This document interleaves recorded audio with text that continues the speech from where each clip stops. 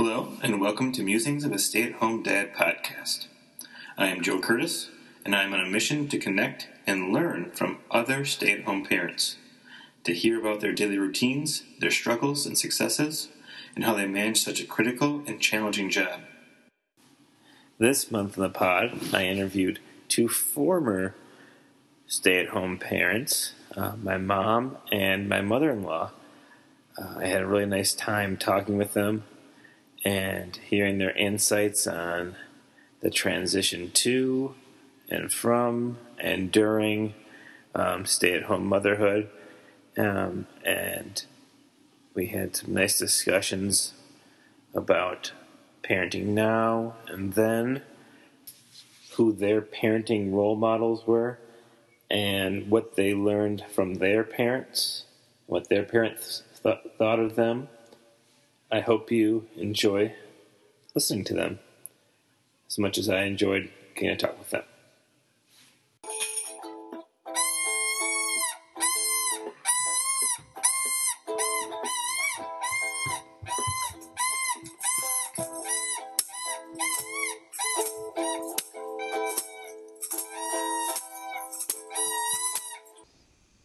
Okay, Joe asked me to read the last couple paragraphs of a story I wrote long ago when he was about 9 years old. And it was a reflection on our screened-in porch attached to the back of our house, because it reflected all the stages we went through as a family. But the last two paragraphs go like this. The most remote part of our backyard, which backs up to a honeysuckle hedge along the back lot line, is also not the kind of yard you will find in a magazine picture. There is nothing neat or tidy about that portion of the yard. In fact, I try to only walk back there at night when it is so dark I can't see the disorderly piles of boards, rocks, sticks, and long-lost items missing from the garage. But on the nights that I do wander back there and sit on the swing or climb up into the tree fort, I know I'm trespassing. I can feel that this part of the yard does not belong to me. I am only a guest who is not to tidy up or rearrange. This is the domain of children. My authority as a parent doesn't carry any weight in this magical kingdom of warring knights and brave adventurers. I imagine these events are all as they should be. As time passes, parents surrender parts of the house, the yard, and their hearts to their children. Little by little, the exchange happens. Then by the time you have completely surrendered all you have, possessions and passions, your children grow up. They move away, leaving you wondering how on earth you will refurnish and refill all the empty space. When the time does come, I will try and be ready. I'm going right out and buying new porch furniture, never to be touched by muddy little hands. Mm-hmm. That's beautiful. I love that. So walk me through that time writing your... Are you still staying at home? Are you back at work? Where are you at in your life? I'm back at work, I believe. Right, from 9. I was still at home. Okay. I stayed home for 11 years. Okay.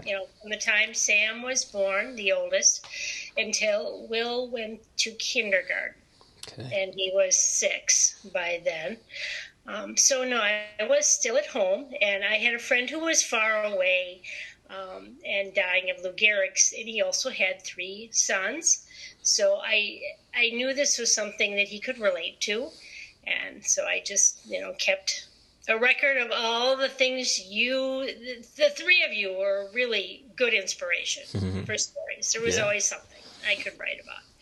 So, and near the end of that, I was starting to go back to work because I did get an adjunct position at community technical college and taught Introduction to Sociology. So I interwove a lot of the topics from sociology with what was going on with some of you. Mm-hmm. I remember there was an issue when Will was going to soccer camp about the coach telling the kids when they were kids kicking poorly, I that remember this. they were, kicking like a girl. That's a girly kick. And Will was pretty upset when he came home, and he told me about it. And I was like, wow, Will, I'm going to have to call the coach. No, Mom, don't call the coach. Yeah. But I called the head of the camp and just mentioned, I'm sure he doesn't even realize the young man who's doing this, what he's doing. Yeah. But he has, young people who are very impressionable, girls and boys in his class. Yes. So sometimes, the things I wrote about just whatever was going on. Yeah. Yeah, and when you talk about you're kind of moving back, I remember I recall too, before you started the adjunct position, you were working at that Career Connection too, part-time. Yeah. Because we always go to the, it was interesting being home for 11 years, and I was concerned about getting back into the field at the same professional level, in a similar salary kind of thing.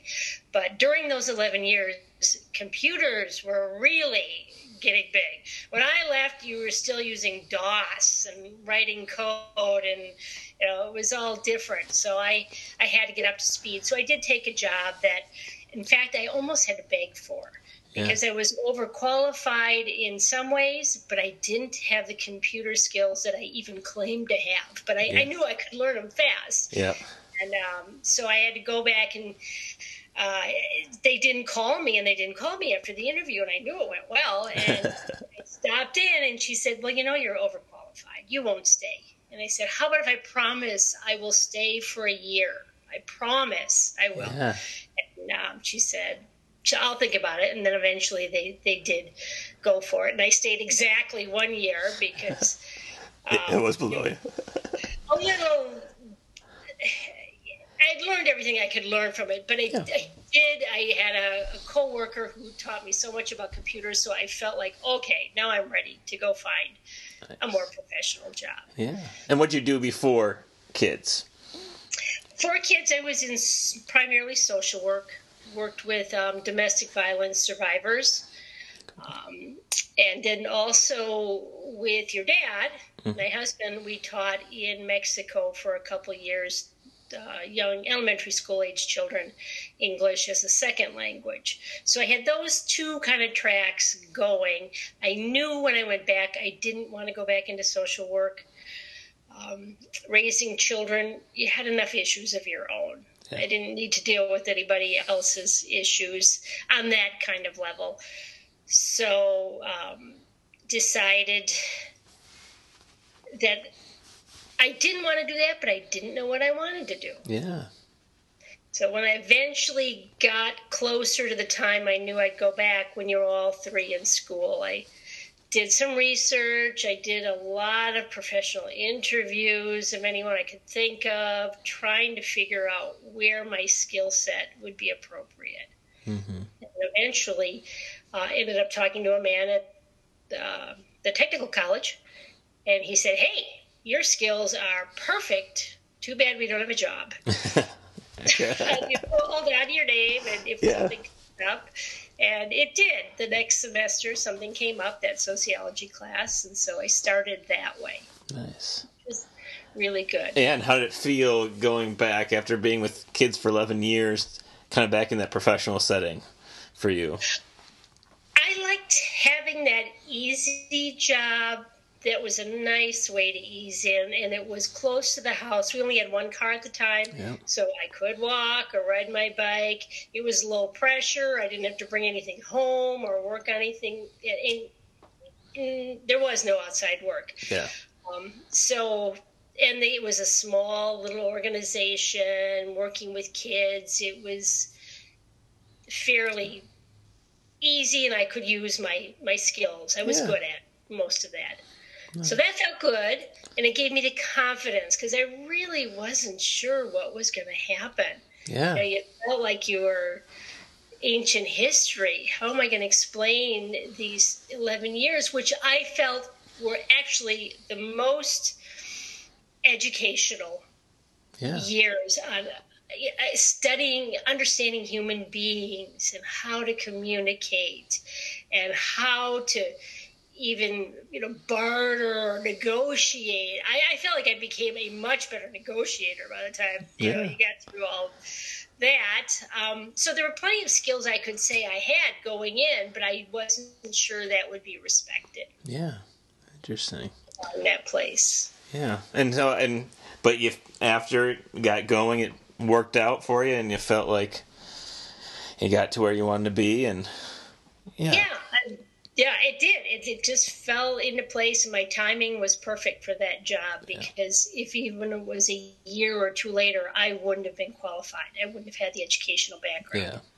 Yeah. Nice. Yeah. Well, and speaking of, as you talk about, even that in your writing here, just as time passes and you surrender parts of the house and the yard and your hearts to your children, raising 3 boys, and being home for 11 years, what are those skills you said you kind of learned? Bartering. What are the joys that it brought and the things that you kind of, helped you get through the days and years? I'd say one of the things I really appreciated when I was home, and one of the first things I did was take the clock off the kitchen wall. I didn't want to be constantly aware of what time it was. I wanted to just kind of go through our day with our own rhythm. And I really enjoyed that.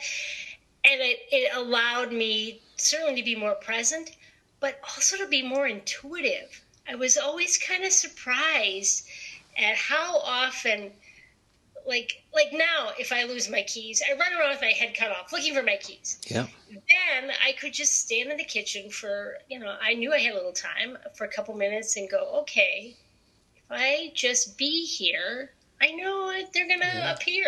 You could approach it differently. The stress was gone. Yeah. And intuitively, you could just, I don't even want to say figure things out, because you weren't using logic. You were tapping into a different part of a different energy. And I loved that kind of energy in being. And you could be paying attention to the messages your kids were teaching you, too. You had the time to sit and be with them and listen to them and learn from them. Yeah. So I loved all that because we weren't on any big treadmill. Yeah, I hear you on that, because I was just thinking the last couple of weeks have been really nice, and we've been outside more, and it is that more intuitive where it's just the time is. Yeah, I'm not looking at time. Also, it's like, oh, we gotta make some lunch. Okay, oh, Milo's we need to take a nap. Where I feel like sometimes in the winter I'd be like, all right, I'm on my phone. Oh, it's only 10 o'clock. Oh, it's only 11 o'clock, and it just would go by because I'm looking at my cell phone time. Where it's that. If you kind of feel the flow and how the kids are doing, it really dictates. If you're trying to do something else, it really is a challenge to then get through the day. Yeah, and it doesn't work all that well because it's easier to go with their flow. Yeah, exactly. And more fun, too. Yeah. Now, when you were home, let's see, so you had usually 2 kids with you. You had Sam, for a while, but then it was 2, and was Sam in school by the time Will was around? Or is it did you have 1 year with all 3? Born within 5 years. Yeah. So Sam went off to school, and the 2 of you were home. It wasn't until the time that you went off to school, and then Will was alone. Yeah. So you had no alone time. Yeah. But you were also the child that didn't go to nursery school. Yeah. And how your stages with the 3, how do you feel like it's a good transformation from going from just Sam to Sam and me to then all 3 of us for a while, but Sam going to school? How do you feel that transition went for you those 11 years? Well, the first year was definitely a transition. I did feel Sam was born in November in Wisconsin. Yeah. I'm going into a pretty isolated time. I didn't know my neighbors well because I had worked all that time. So I felt pretty isolated that first year, and I really had to work at reaching out. We didn't have family in the area, and I did have friends, but it's just hard to get a baby and yourself out of the house, into a car, and plan all that, and with somebody else who has a baby, a 2-year-old. Yeah. So the neighbors were the key. And I needed to get to know them, and I did. Luann and Kathy were fabulous. They had kids a little older. You could just show up with this look on your face at their door, and they'd be like, "Come in, I have coffee. Come on in." And nice. Yeah. sit down. And they were both really good at that. So that year was getting to know my support people in my neighborhood. Yeah. Which made a huge difference. Yeah. And then that flowed well, and I started a play group of friends and their children. And that was really good. So I'd say after that first year, and I think that's like any job, it takes you a year to get the hang of it. It took me a year to get the hang of this, of being home and being a mom. And then things all went smoothly until the year Will was born. 3 preschoolers. I'd say pretty much that was the year from hell in some ways. If you're going to have to pick the hardest year of those 11 years, that was a hard one because you had lots of ear infections. You were up at night, and Will was not a good sleeper, and he had some digestive issues. And so, Mr. Rogers was my best friend. My goal each day, probably 6 months after Will was born, was to get you and your brother Will down for a nap while Mr. Rogers or Sesame Street was on, because then I could lay on the couch with Sam. He wasn't going to nap. He was too old to nap anymore. But he'd stay put, and I could lay on the couch with him, put my arm around him, and I could snooze and at least close my eyes while the two of you slept. So that was a tough year. But then things they were good again. Yeah. Nice. Yeah, me and Gus, that's what I do sometimes. Gus even knows, "Oh, you resting your eyes, Dad?" Yep, just resting my eyes. Watching whatever it is after we put Milo down, especially if we had a long morning. It's you need that time. I wasn't sleeping much at night. I'm sure I was up 3, 4, 5 times a night. Oh my gosh, yeah. Well, and whereas, and that's the thing with, partners, and how is, Dad supporting you in this, especially with the 3 kids now he was working, so we felt he needed to be the one who was fairly fresh. Yeah. Maybe he'd get up once. I remember sleeping in the crib with Will sometimes, just thinking, okay, I'm too tired to get out. I got to put him someplace where he's not going to get hurt. And I'm just going to go in there with him and stay there. Yeah. Oh, so I get to sleep. So you just do whatever you can do. But I felt like that was sort of my job. Although that year was the year that Appleton Public Schools had parental leave. I think it was the first year they had it for dads. Oh, wow. And your dad felt that he couldn't really take it. He wouldn't be seen as a professional if he took it. Yeah. So those times have changed. Yeah.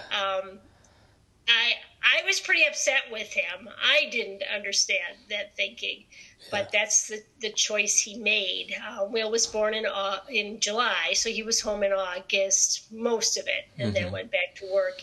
And I felt like I really, really could have used him a few more weeks. But it was sort of the times. Yeah.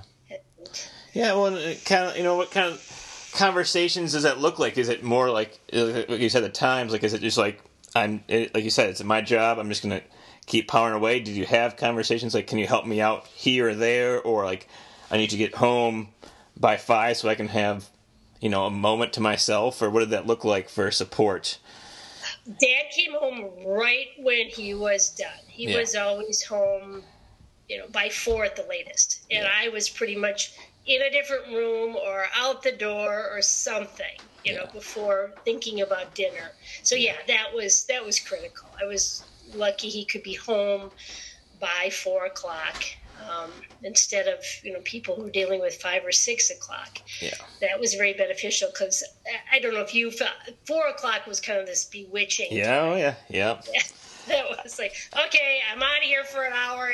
There you are. And I always feel bad because it's like Emily gets home, 3:34, and it's like that's when they're the most craziest, or they're kind of like, just in need of something, and like when it's nice out, it's great because like they come home, we'll play outside. We went for a bike ride today, but in the winter it's a little more challenging because she's tired, obviously, from a long day of teaching, but it's also like. Yeah, that witching hour where I'm like, okay, well, go, and I'll start dinner, or I'll take a moment for myself for a while, then get the dinner going. But yeah, it's a necessity for sure. Yeah, but yeah, nice. Even you had asked, excuse me, a question about did we, who decided? Yeah. Was there a discussion on who was going to stay home? Yep. And it's funny how I vividly remember when we were dating having that discussion. Mm-hmm. Vividly. I even know where we were walking on Niagara Street in Eau Claire. Yep. Because after that discussion, I thought, this is the man I want to marry. Because we both agreed, one of us will stay home. It's really important to both of us that one of us can stay home with the kids, but we don't know who. One of us. But then lo and behold, when I'm pregnant with Sam, Bill doesn't remember that discussion. He just assumes I should stay home, which was just fine. Yeah. My job, I was okay. I was ready to walk away from that. Yeah. It was just fine, but it seemed like, you don't really remember that? This is why I married you. Yep. Oh, funny. Yeah. That's I guess, and that's we've talked about that too. Kind of that changing that thinking of, before is the mom has stayed home, and I get you have the baby and you have to recover from that time too of giving birth. But there's also like that piece we talked about is just like what is best for our family versus what you need to do. Like in this, we have 2 adults, we have 2 kids. What's our best configuration to support? Each other, and that's. Yeah, and at the time, your father and I made the same exact amount of money, same benefits. That wasn't the issue. Yeah. It fell down. It fell to traditional gender roles in I think Bill's head, but I was okay with it too at the time because I was ready to walk away from that job. Yeah, for sure. Nice. Well, and I mean.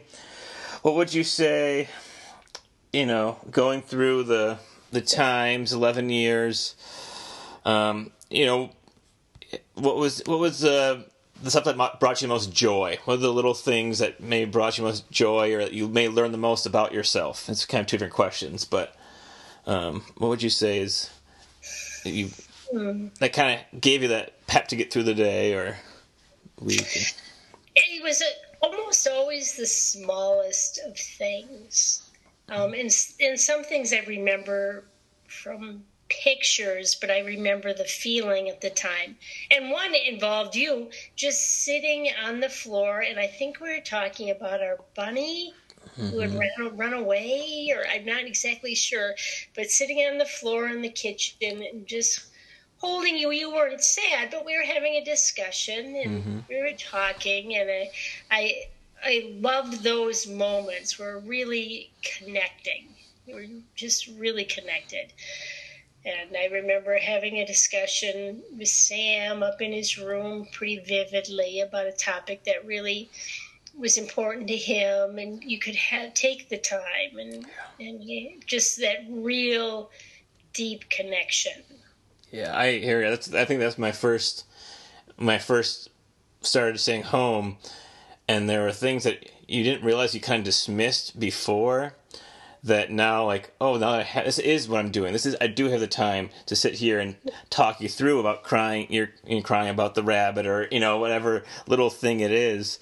Like you do. That's kind of that blessing you get from staying home. This is what I'm doing. We're taking the time. We can have this discussion. I'm not trying to rush or force you. Where I felt like I didn't realize I was doing that before, but I noticed it when I started staying home. Where it's like, yeah, that stay with you. It's these little moments where you can enjoy and discuss and have a little further talking about, for Gus, it's dinosaurs, and talking about all different kinds of dinosaurs and having me show and tell me all about that stuff. And they have so much to teach you, and it's not the information about the dinosaurs. Yeah. It's the excitement he has, the energy about it, and you kind of reconnect with that, and that's pretty exciting. Yeah. Well, what are some more things you may have struggled with, or maybe you had to learn to adjust as a stay-at-home parent that you didn't know, or you had conscious effort to work on? Well, I don't know. This is an odd issue, but it was one that I feel is really, it's always important to me, women's issues. Mm-hmm. In fact, one of the things I was thinking about when you asked me the previous question is when you came home one day, I think it was in middle school, and you had seen a film, and it was about a young woman struggling to decide whether to have an abortion. It was something that really impacted you quite a bit. You wanted to talk about it. Mm-hmm. And I ended up sort of falling into working for a clinic that did abortions. In fact, I worked there the entire time I was pregnant with you. Mm-hmm. They're worried about all the chemicals and whatnot. Yeah. Anyway, I think motherhood is such a precious thing, but it's precious when it's a choice and the circumstances are right and you're ready and you can make it work with what you have. And having that job, it was just temporary. It was just probably 8 months, and I honored every woman's choice. There was no one there who took this lightly. It was a very difficult choice. But they all had their own personal stories, and it was my job to make sure they were making this choice of their own free will, not being pressured by somebody else. Yeah. Because if they're being pressured, then they're not ready, and I had to send them away. And there weren't very many of those, but it happens. Mm-hmm. And I always was grateful at the end of the day of my circumstances and the joy I took in the pregnancies. Mm-hmm. I had, but I totally understood where each and every one of them was coming from, too, in their choice. Mm-hmm. And one was talking about how I was sitting at this window. We had a desk up on the second floor landing, and watching something fall down past the window as I'm typing away. And I'm thinking, well, I didn't hear it thud, really, or yell, or scream. So I'm thinking it's okay, and I went back to typing. Somebody would tell me if there was really a disaster here. Yeah. Oh, funny. But, and you were always just good kids. Yeah. And and by saying good kids, I think part of this is kind of reframing, like you said, it's a job, but you also want to be good at your job and your craft, and you felt, what are some things that you felt like you did well as a stay-at-home parent?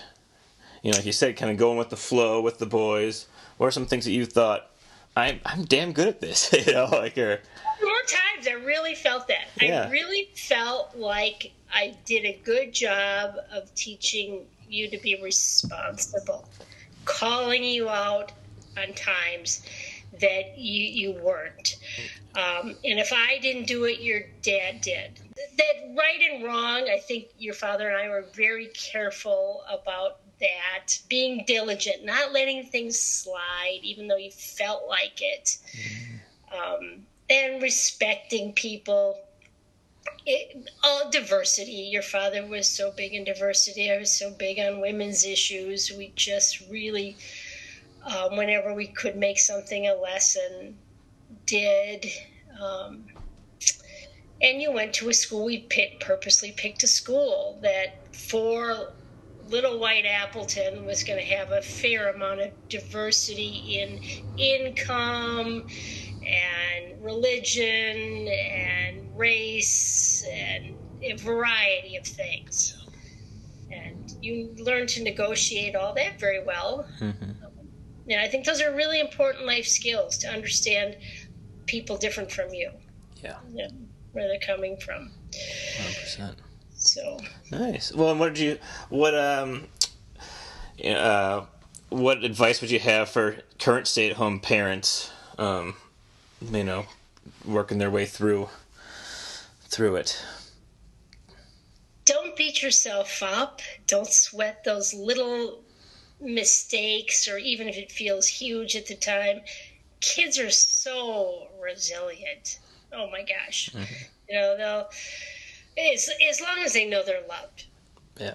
And I think at the end of the day, you always say, I love you, and on a positive note, and everybody moves on. But yeah, there are times I felt like, oh my God, I really messed my kid up. And no, I probably didn't, but... Yeah. Do you feel like there's any difference from parenting, during your time versus now? Do you feel like do you see any differences as you see your sons now raising children? Do you feel like you see? I think it's the same thing that my parents to me. It just seems like kids are so structured now, and that was a goal then, to be as unstructured for as long as we could. Yep. And it seems like, instead of, it's harder, it seems harder. Most parents have two people working, and you've got a schedule to keep. And to me, that seemed different. And my parents would have said to me the same thing. Yeah. Oh my gosh, you're so much more structured than we were as parents. Yeah. So I don't know if that's just an evolution, that we can't stop that train from leaving the station, or what. Speaking of your parents, who were your role models for parenting? And did you have friends or family that you went to for advice when you were struggling with parenting?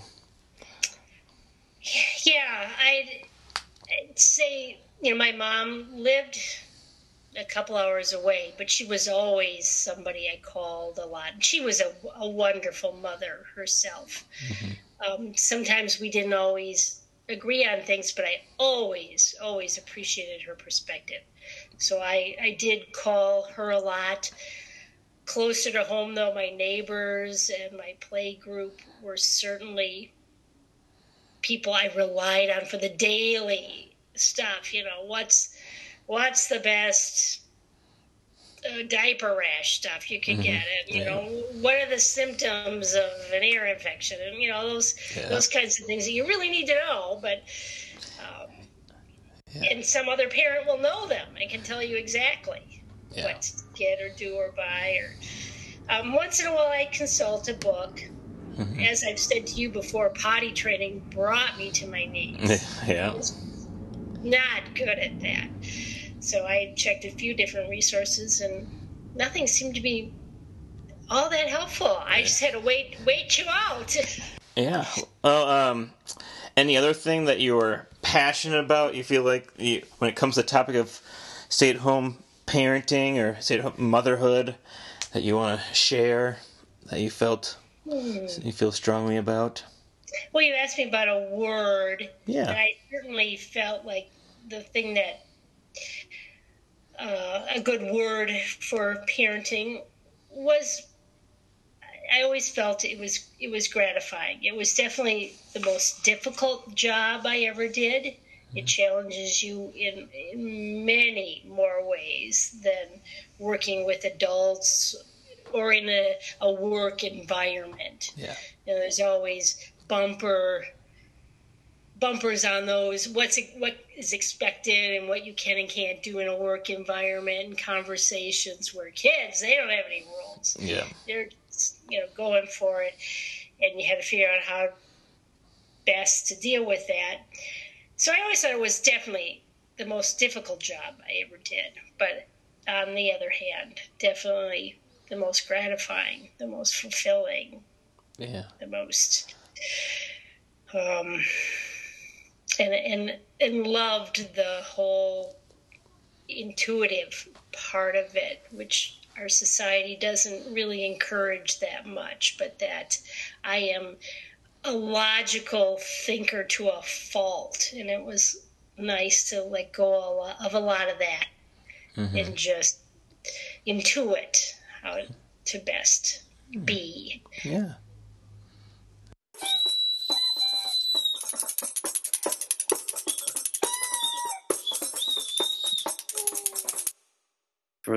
For the interlude this month, we're going to do a little fun facts of 1989.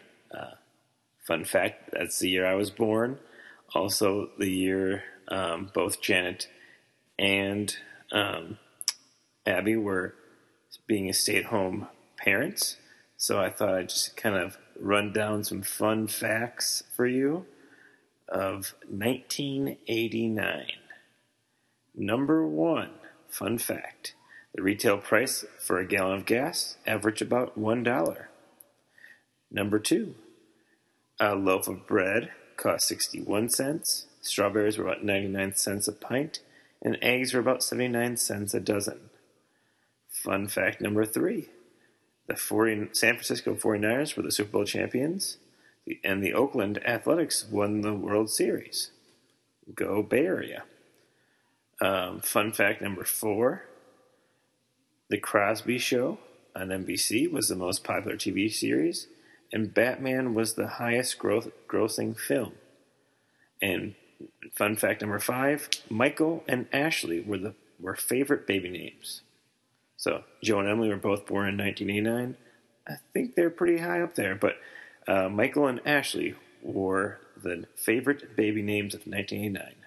And they're your fun facts for your little interview interlude.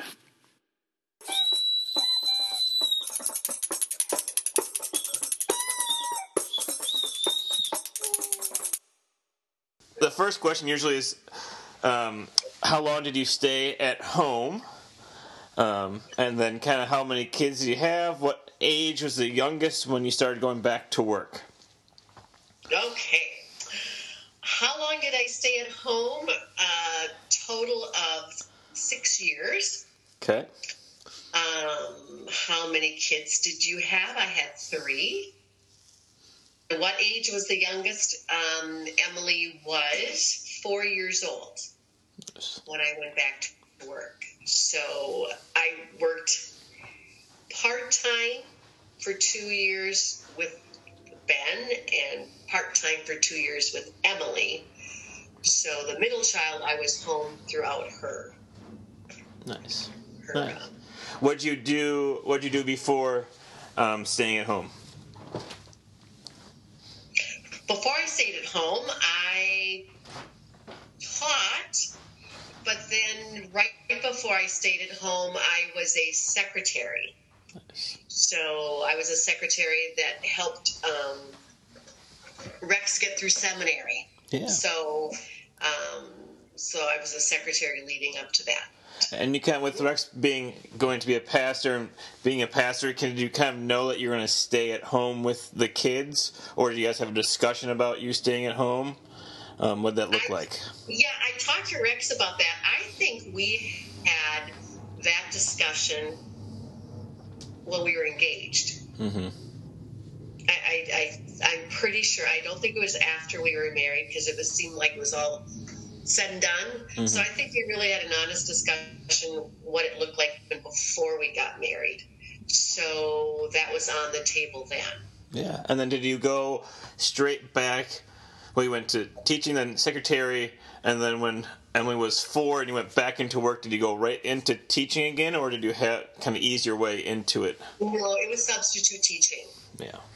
With both of the kids. That's what I did. Okay. I taught part-time with Ben for 2 years, and then we either said I'd stay at home or else work part-time. That was the options. It wasn't either or. Yeah. So so when the part-time opportunity arose, I took it and had great daycare. But then that's when it went full-time. When I was going to deliver Rebecca, they said it's going to full-time, and that's when I bowed out and said, thanks, but no thanks. So, and then on the back end with Emily, it was a part-time opportunity, substitute teaching, long-term and short-term. Nice. Nice. So, And how that being out for 6 years, how did that transition back into work go for you? Were you excited? Felt like a good time? How'd that transition go? It was exciting. However, and the kids were very responsible. And at that point, Ben was in 5th grade and Becca was in 2nd grade. Yeah, and Emily was 4. So they were, you know what I mean? They were responsible and stuff. But what really set me back on my heels is the teaching position was a bubble class, a 3rd section they added. So when the principal showed me my room, it was empty. Oh, gosh. Empty. No resources, nothing. So that's the thing that caused me a little angst. It's like, 3 kids at home, church family, and an empty classroom filled with soon-to-be first graders. So that was a little overwhelming. Oh, definitely. In a while.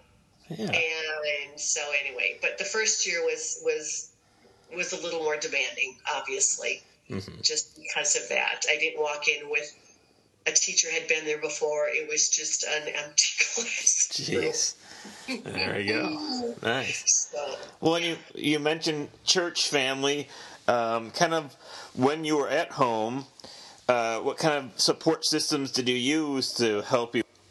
Well, it was kind of unique, and it is unique because Rex was home in the home office. Yeah. So we really raised the kids together when I was staying at home. So we were each other's major supports and then you get on the same page too, because you're there, you're kind of making mutual decisions, and you don't have to hear about one or the other. And when one comes home at night, you're just kind of there at every meal. Yeah, that's cool. So it was really unique that way, where he, in fact, for 19 years, he had a home office. So it's kind of interesting now where we are at today, with everyone having their home office and finding that rhythm and what does that look like. And that's what we had back in the 80s and in the early 90s and stuff. But the church family was huge because we moved out to North Dakota with a town of 60 people, away from family. Yeah. So they obviously were a huge support too. Not necessarily for parenting, but just for being there for us, which, was a blessing, obviously, too. And at that time in the 80s, you had quite a few women working, but some not. So there was the North Dakota JC Women, and we get together and do fun things, or talk about parenting somewhat, but sometimes it was just a getaway. Yeah, definitely. And then we also, when we went to West Emmanuel, they had a mom's group through church, and we'd get together twice a month or whatever. So there were support systems that scaffold us, but I would say Rex and I being together 24/7. Yeah. Not quite that much, but. Well, and you kind of mentioned that this now versus then, and with COVID, when Emily was home at work, I almost felt a little more pressure to make sure it was quiet at certain times, or they didn't go up and barge in. Was Rex's works, flexible enough? Like, did it bother you to that, or is it like, okay, let's get the kids out of the house quickly, or how'd that go with him trying to get work done at home while you guys were playing and stuff? He had a wonderful study. Yeah. He had a wonderful study with a closed door, and it was a huge house with a huge yard, so It was, it wasn't a huge thing. Maybe in the winter more so when we were inside more of the time. But no, that wasn't a real. And he didn't have as many parishioners either, so there wasn't quite the demands. Yeah. I mean, it was busy because it was 3 churches, but yeah. So we kind of found our rhythm, and it worked well. Mm-hmm. Well, and talking about that rhythm, like what? So, kind of walking through, you started staying home when you kind of started home when you had Ben and Becca was just born. So how did that first couple of years go? Maybe what was the most challenging year for you when those 6 years? When did you feel like you was going well? Does that make sense? Yeah, it does. I guess when I stopped teaching part-time with Ben, when I had Rebecca, because I taught 5th and 6th grade science and 7th grade social studies, geography, and kindergarten, phi ed, and North Dakota, you were kind of the utility teacher. I was. Yeah. So you go from all of that to a baby, an infant that doesn't talk. Yeah. It's all those age groups and all those subject matters, and here's an infant that doesn't interact. Yeah. So that was the big thing, but it was always that, as you know, the parent is the first and most important educator. Mm-hmm. So that was always a part of being at home. Is like, now I can do this full time for my kids, my little one. So, and in elementary, being an elementary teacher and kindergarten certified, you go through all those age level characteristics and all of that. So I kind of knew what was happening, but that was a transition where you had lesson plans and interaction and all this dialogue, and then it's quiet. Well, and what was Ben doing? What did you have for daycare for Ben when you were doing that part-time, the subbing? There was a lady that watched about 4 or 5 kids at her home. In Enderlin, where I taught. So I just dropped him off. And it was, I worked like 10 to 2:30. Yeah. Well, and how was that transition for him, kind of being a toddler, and also now he's home with mom and new baby? Did that go over well?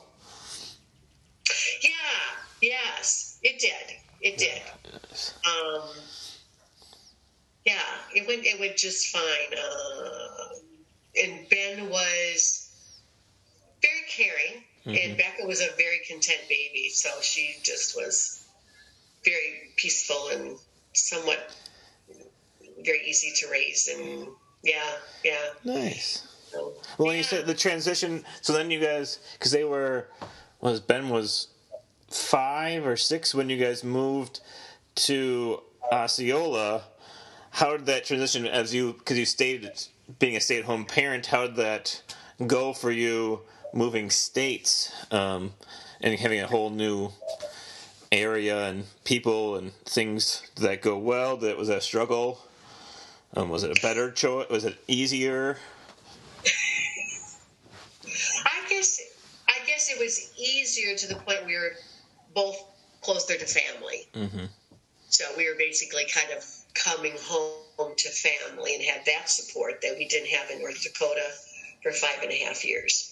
So that was huge, and that's really what called us back to Wisconsin. It was close to family, and that was both a integral part of Rex and who we are as people with our families growing up was very, very, very important to us. So we wanted that for our kids too. Mm-hmm.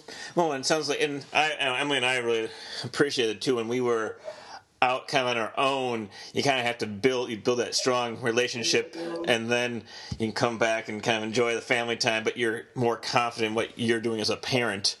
I feel like when you're kind of stuck together, like you said, 24/7, making things work. Absolutely.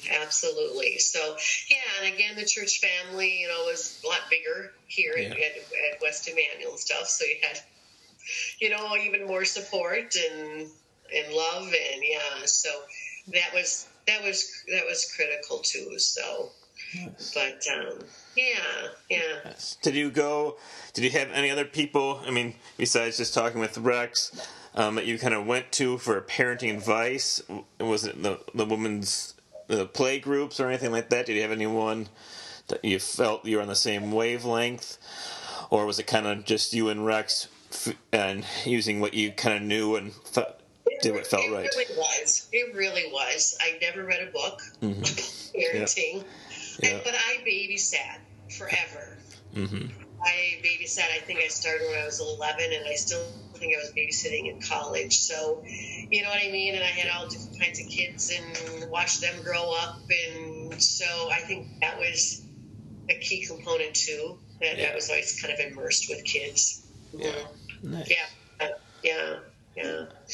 Well, and kind of looking at, kind of recall thinking back in your daily or weekly routines, what are some things you really like doing with the kids? You felt like this is like our favorite thing to do during the day or the week?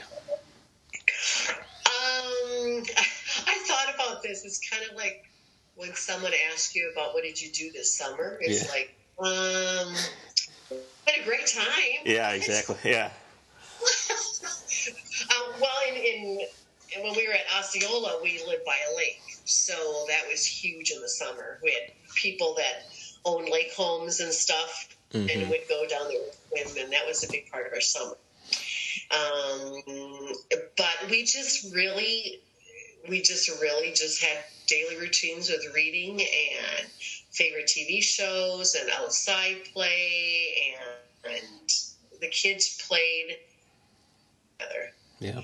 We just got along. We had a very, and I think that's why I can't think of, because Rex and I both said it was a very peaceful, very content. I mean, there was some, but overall we would go days without anyone getting upset at anyone and doing their thing. And it was a simple time. And in 5 years in North Dakota, town of 60. So you just keep things simple. And we had a lot of kids come to our from the neighborhood over to our house in North Dakota for the 5 years. So we had a lot of neighborhood kids come. So, Well, and kind of with that peaceful and things going well, what did you feel like you did well as a mother? What were those strengths that you had that kind of let it be a kind of peaceful time and a relaxing time? Patience and humor go a long ways. Yeah. With kids, patience and humor. I set.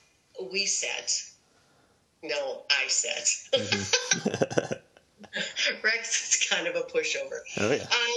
He was soft. He was the marshmallow. But anyway, we had boundaries. We had expectations, and but we also realized, and they realized they were children of God, so there was some grace and forgiveness sprinkled in amongst those expectations, and that went a long way. Yeah. And Emily and Becca, the two daughters, they just were very, to discipline them, if you even said their names sternly, they started, they started puddles. So it was never, So that was a big part of it. We really tried to, and always, maybe I'm just a big kid, but I always marveled. I think a lot of parents miss the sense of wonderment at what their child are doing, even in their repetitiveness play. So I think I had that, I was always encouraging curiosity somewhat and a sense of fair play from the beginning. Yeah. That's a big thing. Well, I feel like, too, when you're staying at home, I feel like that allows, we had that transition where, the kids were in daycare and, being watched by someone else, and you only have that small amount of time with them. and you feel like you're almost rushed, or it's just, you got to do this or do that. When you're at home, you can take that time. I feel like, at least for me, this past year, of just seeing that wonder and sitting, and we went for a hike the other day, and I just sat as the boys were playing in this like anthill dirt mound thing, and they were exploring, and then they're like, "Come over, Dad," and we looked at it, and I was like, we should be getting home, but at the same time, they're just exploring, and you had that time to like look through see the world through their eyes, which is just incredible. Yeah, it is pretty special. Mm-hmm. Absolutely. Yeah. Good. Yeah. Well, what do you say was the most challenging part for you? Yes, and I really didn't miss it. Yeah. But we didn't get out a lot on a daily basis staying at home. You know what I mean? Yeah. I don't remember just loading the kids up and going out. So I would say the winters were more challenging. Yeah. You know what I mean? When you're inside. Well, that's what my mom was saying too. It's kind of similar, where it was almost like more true to the sense of the word of like stay at home parent, like you were at home, Yeah. maybe in the backyard or whatever, but like it was just like at home. She couldn't recall a ton of times like going or driving. I guess that was it. Not that I probably in the moment, I might have thought about an escape. Yeah, you know what I mean? yeah. But we didn't really do. We really didn't go a lot. Yeah. We'd go to the library, story time, or something like that. But yeah. Oh, Yeah. that's good. I mean, we'd go out for a birthday, the birthday, you get to pick where you go. And Yeah. that was a big thing. Mm-hmm. That was a big thing. So, yeah, what do you want to do? Bowling, movie, Yeah. restaurant, what are you doing? So, yeah. So that maybe would be it. Okay. Mm-hmm. Well, what do you kind of mentioned you versus nowadays? What do you think the biggest difference is when you were parenting your children versus parenting now?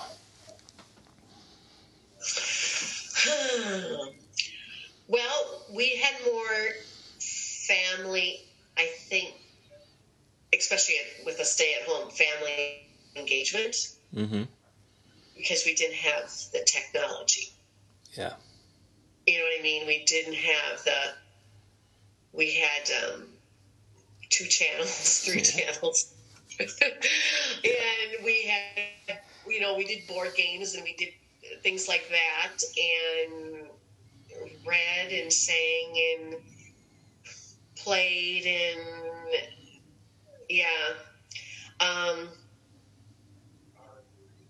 I think that's one of the big things. It's just the family engagement. With stay at home was family engagement. Not that I was always engaged, but the kids were engaged with one another.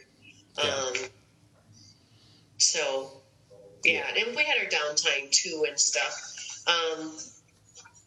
And I think just setting boundaries and right away, rather than seeing how it evolves. Yeah.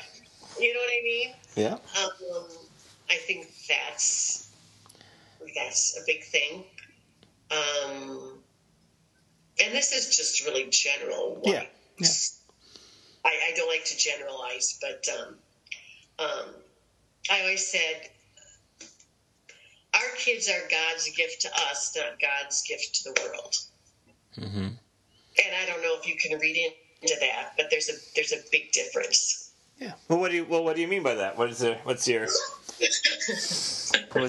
your thoughts on that? Well, they're a blessing to the world. I'm not saying that. Yeah. But I'm in how we think about our children. You know what I mean? That they're our gift, and I don't expound on that to say, they're the be all to end all to everything, and they're super wonderful. They'll change. It's you know what I mean. They're not. We've never bragged about our kids, and we never, we wanted to keep them. Humility is huge, and humbleness is huge, and we never puffed our kids up so that they, thought themselves. Yeah. The arrogances would just be very contrary to everything we would hope for our kids. We wanted good kids. We wanted gritty kids that could fall down and get back up and not have to have someone necessarily help them up. Yeah. So a lot of parents my child would never do that. And just like, well, Mm-hmm. and let's talk about this. Yeah. So it's kind of like that. So that's kind of does that make sense? Oh yeah. Yeah. I mean, like I said, the staying humble, but also you can be inwardly proud of your kids, and I think that's kind of like you said, when you have that good team of you and Rex and seeing it every day, you can talk about that and have a discussion at home, like, wow, Rebecca did this really cool thing, right. Ben did this cool thing. It's not necessarily like I need to promote it, which again, like with social media nowadays, it's different. You're kind of promoting what you're doing. Or talking to friends or one-ups with your friends. It's that you can talk with your husband and say, yeah, we're really proud of them, but it's not necessarily like saying that out loud and, oh, if my kids didn't get this, it's not okay type stuff. Right. Yeah. Right. And I think telling them you love them and affirming them that way is a lot more important than affirming them and, you know what I mean? Yeah, and the things they're doing, yeah. Yeah, nice. Well, and do you have, on that kind of same note, do you have any words of wisdom for stay-at-home parents or even just parenting, parents in general, that you would want to pass down? Let's see. I kind of mentioned about encouraging curiosity and all of that sense of fair play. One added thing, and it's like an addendum. Okay. But one of the things, and now they start so early with programmed activities. Yeah. So this goes above and beyond just stay at home, but it was important too at that point, and we didn't have that many offerings, but we did. Is that you can observe what the kids are interested in or their gifts and stuff, but you don't have to put them in programmed activities to figure that out. Yeah. I'm always of the mindset, we have them for 18 years. Mm-hmm. Yeah, and with the life expectancy, there's 66 more years for them to figure out what they're interested in and can be good at enjoying and do well at. So I just see that taking away from family engagement, kind of going back to our other thing. How is it different? We didn't have the organized things and lessons, and when we did, they got to pick one. Yeah. What one thing do you want to be a part of? Mm-hmm. Just because of that. But I had no pressure in trying to put them in all these activities to figure out what they're good at, when really that's kind of on them to figure that out. What are you interested in and not necessarily. Yeah, it's interesting you say that, because my mom kind of said the same thing as you're talking about, like the structure. And I'll ask you the same question next, but she was kind of saying the difference between what her parents taught or thought, like if her parents were looking at her, they'd say, oh, you were too structured.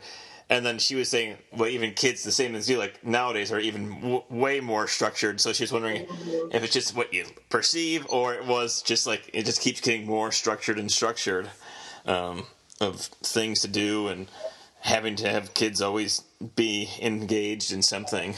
But rather for just it tells my age though, but I mean, we just had intramurals at school. You know what I mean? We just got together noon hour and played or played basketball. Or the pressure was on socialization, interaction, fair play, fun, and not quite so competitive. Yeah. Yeah.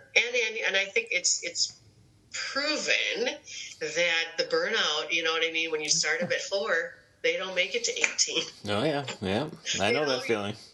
Yeah, I loved soccer, and I was since 5, and I really loved it, but even my junior year of high school, I'm like, I'm not going to do it again. And I came back and played my senior year because I missed it and I enjoyed it, but I was done because I did traveling soccer, and, it was a lot of stuff, but it is. I mean, yeah, it's an interesting take, but yeah. Well, and what would you, and so I'll ask the same question too, what would you say when your parents looked at, like, maybe your parenting and what you guys were doing, was there any, differences, or, like, did they give you any, how did they support you when you guys were parenting, is maybe my better question I'm trying to ask. Yeah. Well, they really didn't. Yeah. They really didn't. And I think that was just because we were in North Dakota. Mm-hmm. You know what I mean? It was phone calls, and we saw them twice a year, maybe 3 times. And so they really didn't. And my mother and I had extremely contrasting parenting. Yeah. So I just never asked, I guess, and she never offered. So, yeah, we just did your own things. Mm-hmm. Mm-hmm. Okay. Yeah. So, nice. Yeah. Well, and kind of my favorite way to end interviews is kind of what word or quote or anything that would you use to describe your time as a stay-at-home parent. Well, I have a quote on the family plaque that we have coming in our door, and I bought it many, many years ago. It was after I stayed home, but I think it kind of sums up that one of my favorite parts of that is our home is a place where love is spoken and laughter is heard. Okay. And what is it? And what does that mean to you? What do you? I think it was being not that it didn't have its ups and downs necessarily, but overall it was a very peaceful and content time in my life, and fulfilling. Nice. Is there anything else that you're passionate about that I didn't cover? Any other questions that you want to share? One thing, and I think it has to do with my contentment and stuff. One thing, when I stayed at home, it was 5 years in North Dakota and so many years in Wisconsin. I said to Rex, and he was very supportive, and nowadays it's a lot easier to do probably than it was back in the 80s and 90s. And I just used that time for personal growth. Yeah. I knew that once the kids got in school, I was going to be teaching to the end of my career. And I thought, well, what am I interested in? You know what? There you go. Yeah. Back to what am I interested in? Yeah. As a 30-year-old, 32-year-old, 34-year-old being at home. So I took how to crochet from the Women of North Dakota. I just had some friends I walked over, and they showed me how to crochet. And I took piano lessons from the neighbor lady. And I, back in Wisconsin, I learned calligraphy, and that has served me well. And also toll painting, which was big back in the 80s and early 90s. So those are, I know, 5 things that I would not have done. Yeah. I would have stayed at home. You know what I mean? Oh, yeah. So very if cool. you are to stay at home and you're curious about picking up a craft or a skill or an interest, kind of now's the time to do it.